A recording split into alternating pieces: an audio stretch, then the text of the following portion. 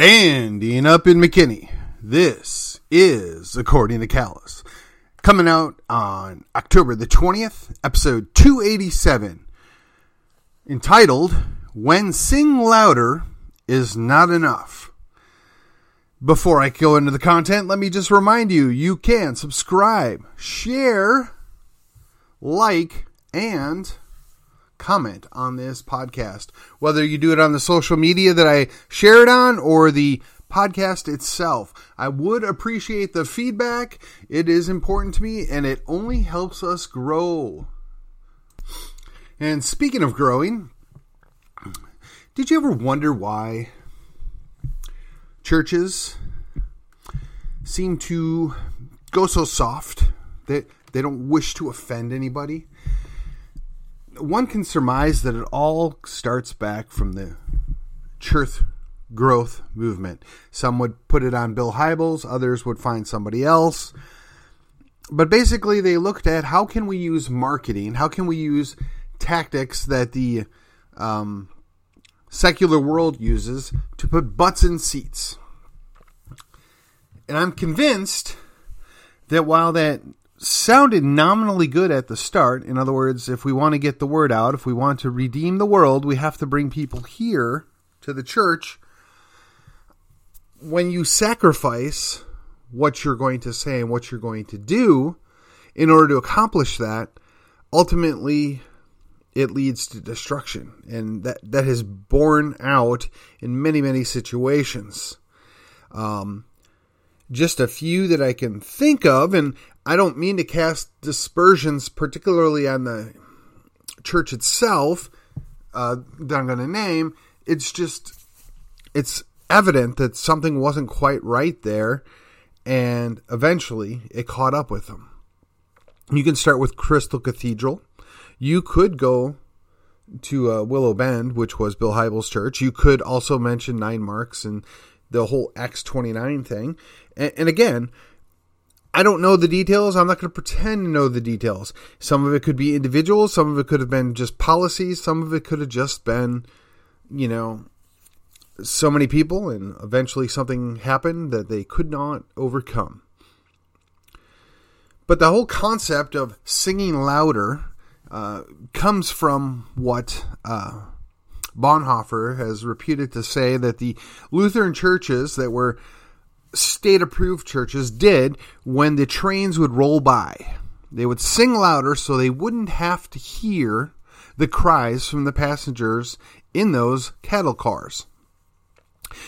To me, it's a pejorative way to describe the American church, and that they seem to think if they'll just sing louder, they can blot out the failures of both the country and, quite frankly, the Protestant church. Now, I'm not Catholic. My family left Catholicism shortly after I was born. I have no ill will towards my fellow Catholics out there, if you will, since I'm, I guess, technically being christened Catholic, still technically a Catholic. I think there's plenty of good individuals, just like there is within the Protestant church and the Orthodox church. There are churches that claim to be Christian that, quite frankly, I have really hard challenges giving them a pass. It's real simple. Either Jesus Christ is Lord and there's no way to the Father but through Him, or you're not a Christian church. And there is only one God, and He is known by three distinct personalities, if you will.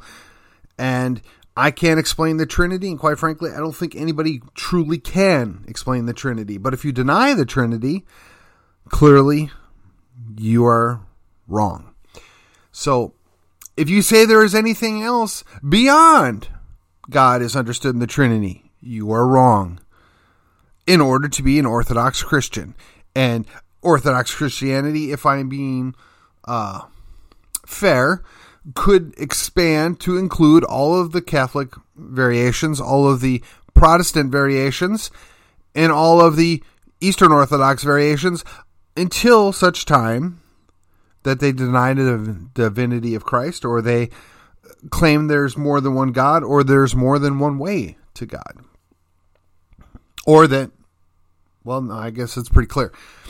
So there's a big window there within the my understanding of orthodoxy, and I don't wish to get into any doctrinal disputes or debates because that's not the point. The point is there are at least two major factional churches that make up a majority of the population in these United States. And I would submit to you is they've been singing louder. They haven't been paying attention. They haven't wanted to be getting involved. Oh, to be sure, there are plenty of progressive churches who claim to be Christian that fail on more than one of those delineations I made earlier. They have no problem getting involved in politics. In fact, in many ways, they're real good about being involved in politics, social politics, because they see as social justice as a part of the social gospel, which is a part of salvation, which we've dealt with this before, because much like Solomon said, there is nothing new under the sun. So it just keeps coming back again and again and again.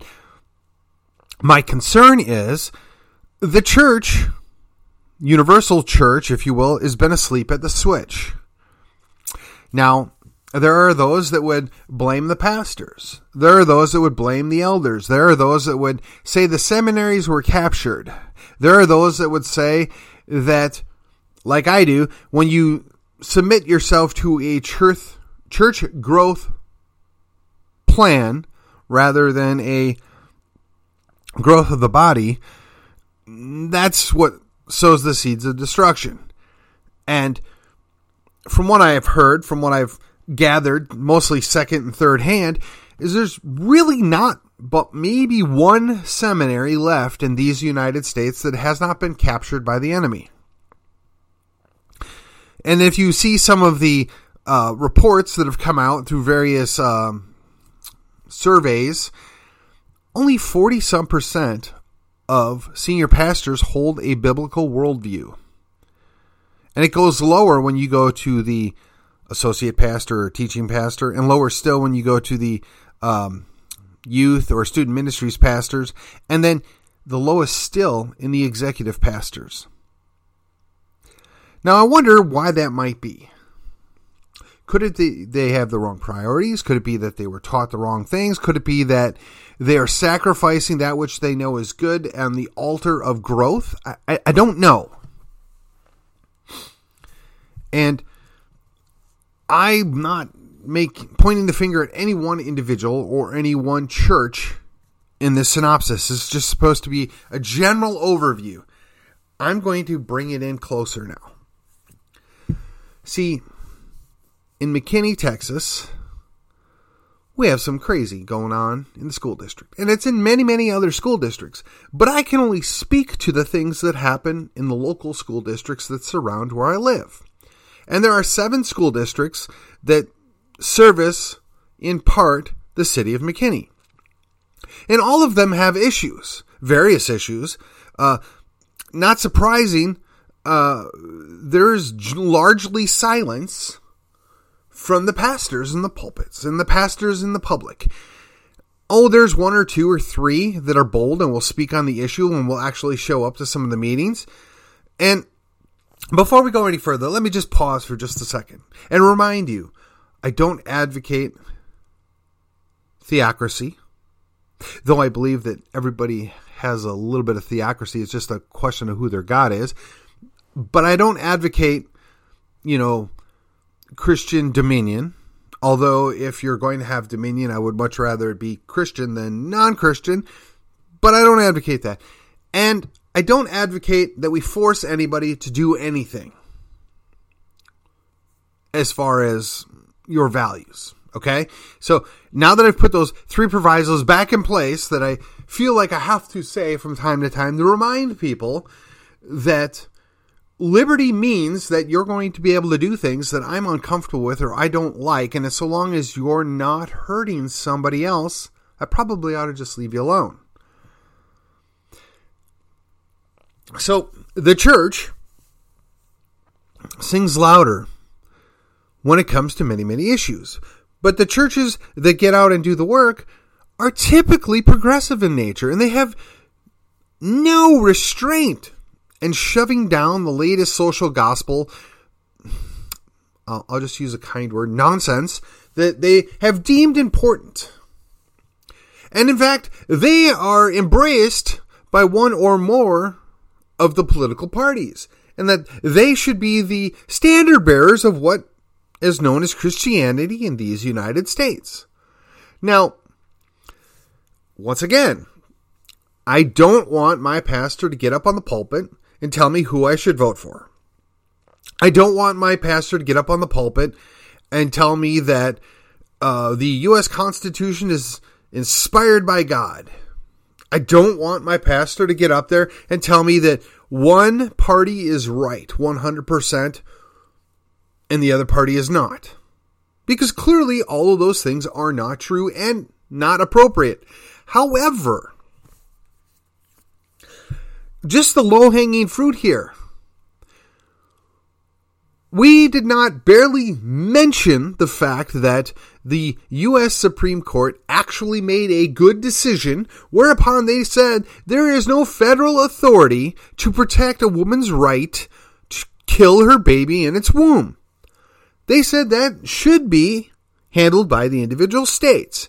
And the individual states are going to have various approaches on how to handle that. In the state of Texas, largely it's based upon the idea, if the baby has a heartbeat, you don't kill it. And they even left in some of the exceptions that we always hear, right? Oh, the life of the mother. Okay, well, yeah, that's a given. You're choosing one life over another. You can't have both. Okay, fine. Rape and incest. Okay, yeah, maybe. They generally are accounted for 2% of all abortions are as a result of rape or incest. And I'll just tell you, that may be artificially low. It may be, because people don't want to usually admit that. Okay. But if you have, I don't know, 20,000 abortions a year in the state of Texas, I'm going to just guess there's probably about 200 to 400 pregnancies that are a result of rape. I'm just going to guess. If that's true, I mean, that's the 2%. And if every one of them went and terminated their pregnancy because, two wrongs make a right, that would be terrible. But I don't see the purpose of locking that person up.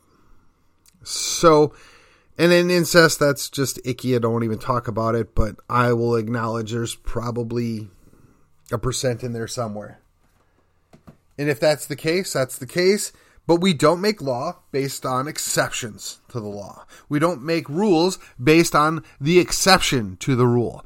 As a matter of fact, I find it ironic that really and truly, other than some of the Catholic parishes and some of the Orthodox parishes, there's been a whole lot of silence out of the Protestant church celebrating what should be a big win.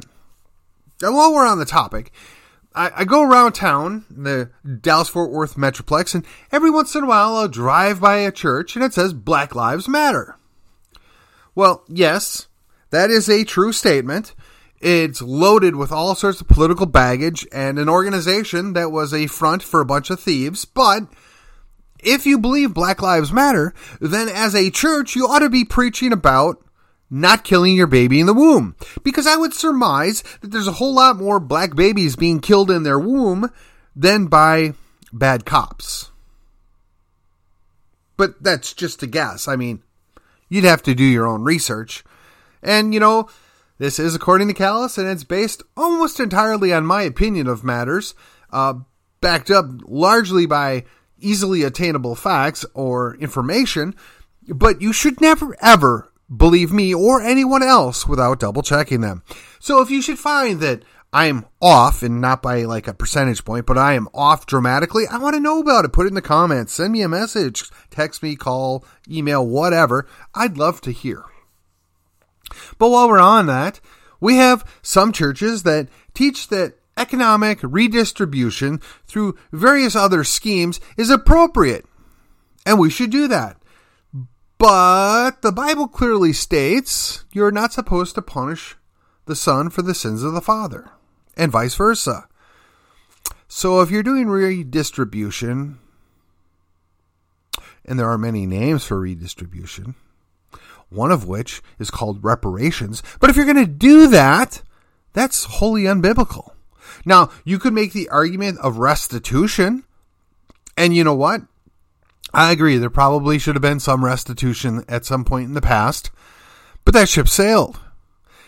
And I would say that based upon the billions of dollars spent in the various social welfare programs, I would say that slate's pretty much been balanced out. And for those of you who are going to be churchy people and then claim that there are systemic racial problems, what system? Where? I'm tired of hearing about it. I'm tired of being blamed for something that I had no control of, no influence over, and quite frankly, have really never observed in my lifetime. I'm not saying it didn't exist somewhere. I'm not saying there wasn't some vestige of it somewhere. But that's not my problem. It's not my fault. I didn't do it. I shouldn't be punished for somebody else's bad action. To take your logic, that means that when Little Bo Peep is, stolen from, we'll take a nice easy crime, stolen from, the criminal's brother should be held accountable. Or worse yet, the criminal's son should be held responsible for what happened to Little Bo Peep. That just doesn't track.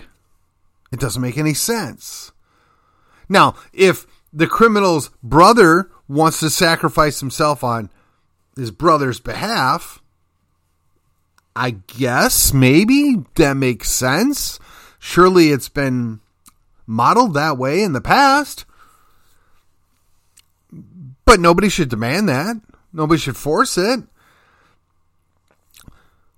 But the restitution is biblical, right? So somebody stole something from Little Bo Peep, she should get brought back whole. Now, what is it if they stole her virginity? Well, that's another thing altogether, isn't it? Now, there are some people that believe that the consequence for that could and should be execution. Again, I'm not going to have that battle right now because, quite frankly, the church is silent on that as well. And by the church, I mean as a whole in these United States. Your individual church out there might actually have a bold pastor that speaks to this issue. But I don't see it. I mean, other than some guys in Moscow and maybe a guy in Arizona, there's nobody with a platform that talks about these issues on a regular basis that get any traction. And you got to ask yourself, why is that? Do we not want to offend the suburban moms that like the convenience of executing their child in the womb so that they don't have to be a responsible parent? Or it might be some kind of economic hardship, because that's what the lady that wants to be governor of Georgia told us all, right? You should go kill your babies because they're expensive. I mean, that's not exactly how she phrased it, but that was the message. How are we okay with this? I mean, yeah, we can only sing so loud, but at what point do we wake up? And I'm suggesting that time is now. We've always kind of had this idea that, well, if people want to do things with each other or to each other, and they're both consenting adults, it could be biblically wrong, but we're just kind of let you do your own thing. But they're coming after your kids now. Wake up, church. And while we're at it, wake up, pastor. Where are you at?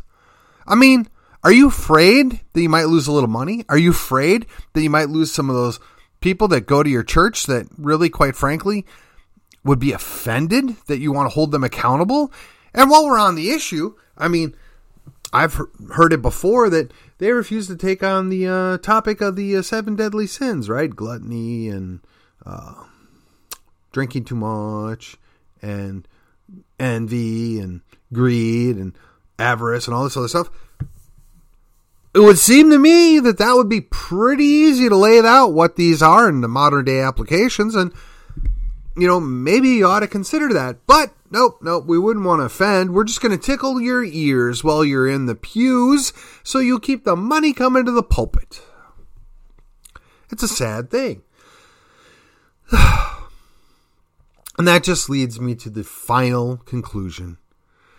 And that is, if only 40% of our pastors actually have a biblical worldview, that means 60% of those pastors are faking it. And what percentage of that 60% are actually just bad people? They're the wolves, if you will.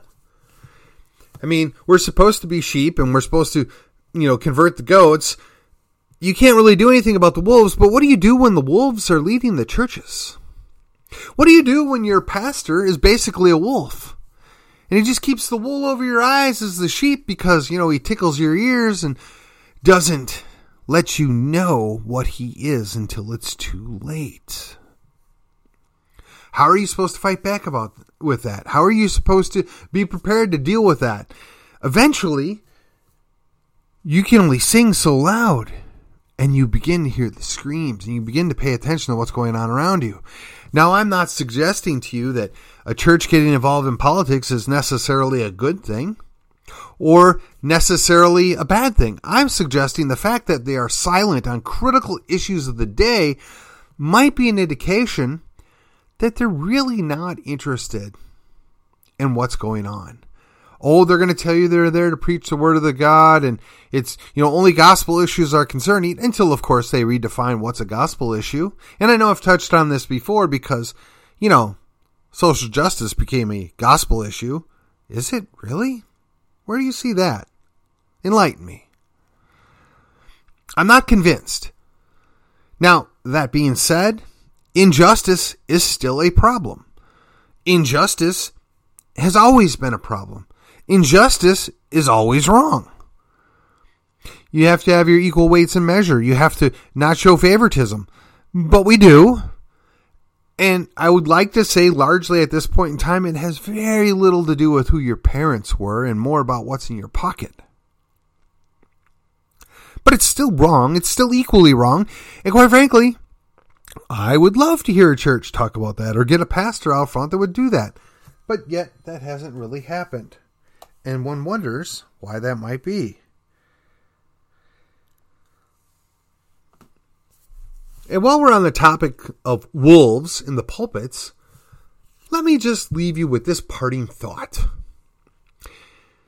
If a pastor begins to proclaim a gospel other than what came from the Bible, might they be a wolf? Might they be a cause for you to quit singing and pay a little closer attention to what's being said? If a pastor brings in another speaker who preaches another gospel, or promotes somebody else that preaches another gospel, might they be a concern? Might they be a problem? Should you not pay closer attention to what's going on? Perhaps stop singing and focus on what's going on. There are plenty of things that go on in the outside world that the church should speak light into and should be salt to the area, right?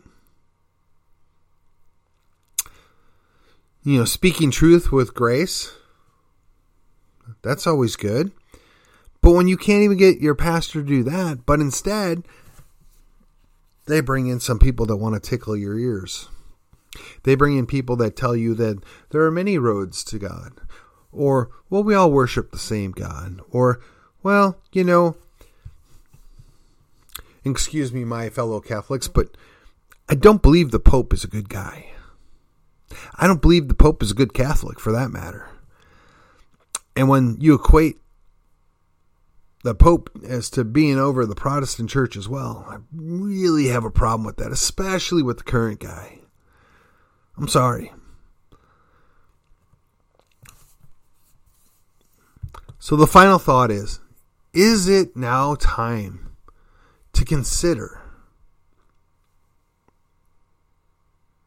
Is Rick Warren a wolf?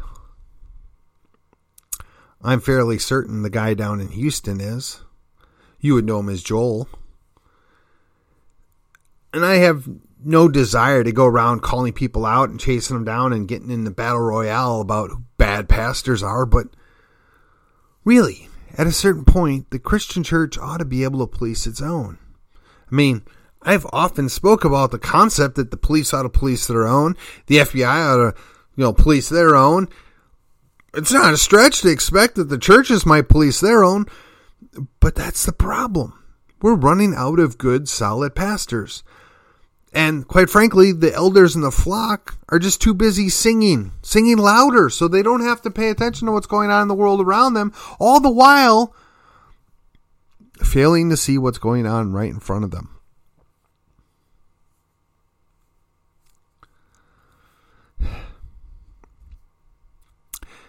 The answer is in the book. Bust open the pages of the Bible and perhaps spend a little time perusing it and compare what it is that you're being taught versus what's there. And you don't need a Bible degree to read the Bible. You don't need that master's in theology to understand what you're seeing. I mean, there's a half a dozen different translations that are pretty solid, and they'll give you the general idea or a specific idea of what it is that's being talked about in this specific passage. And if your pastor or your elders are in conflict with that, I would suggest to you that perhaps they're the problem.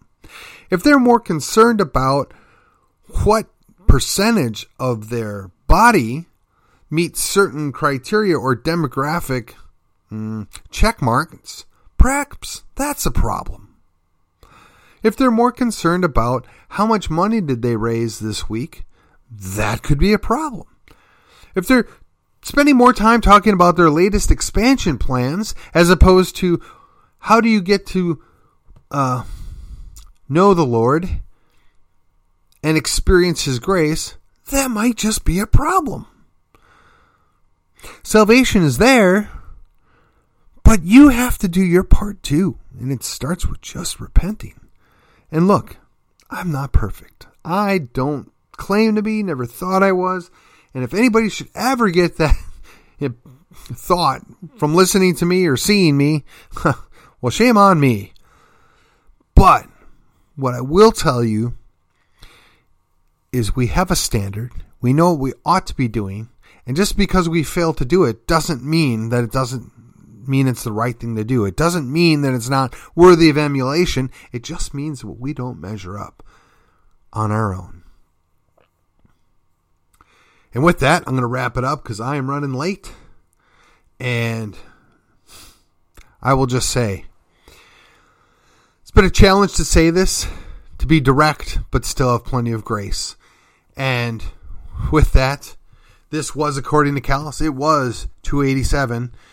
And it was entitled, When Sing Louder Is Not Enough. Keep that in mind. We can't just keep singing louder. Until tomorrow, I'll see you on the other side.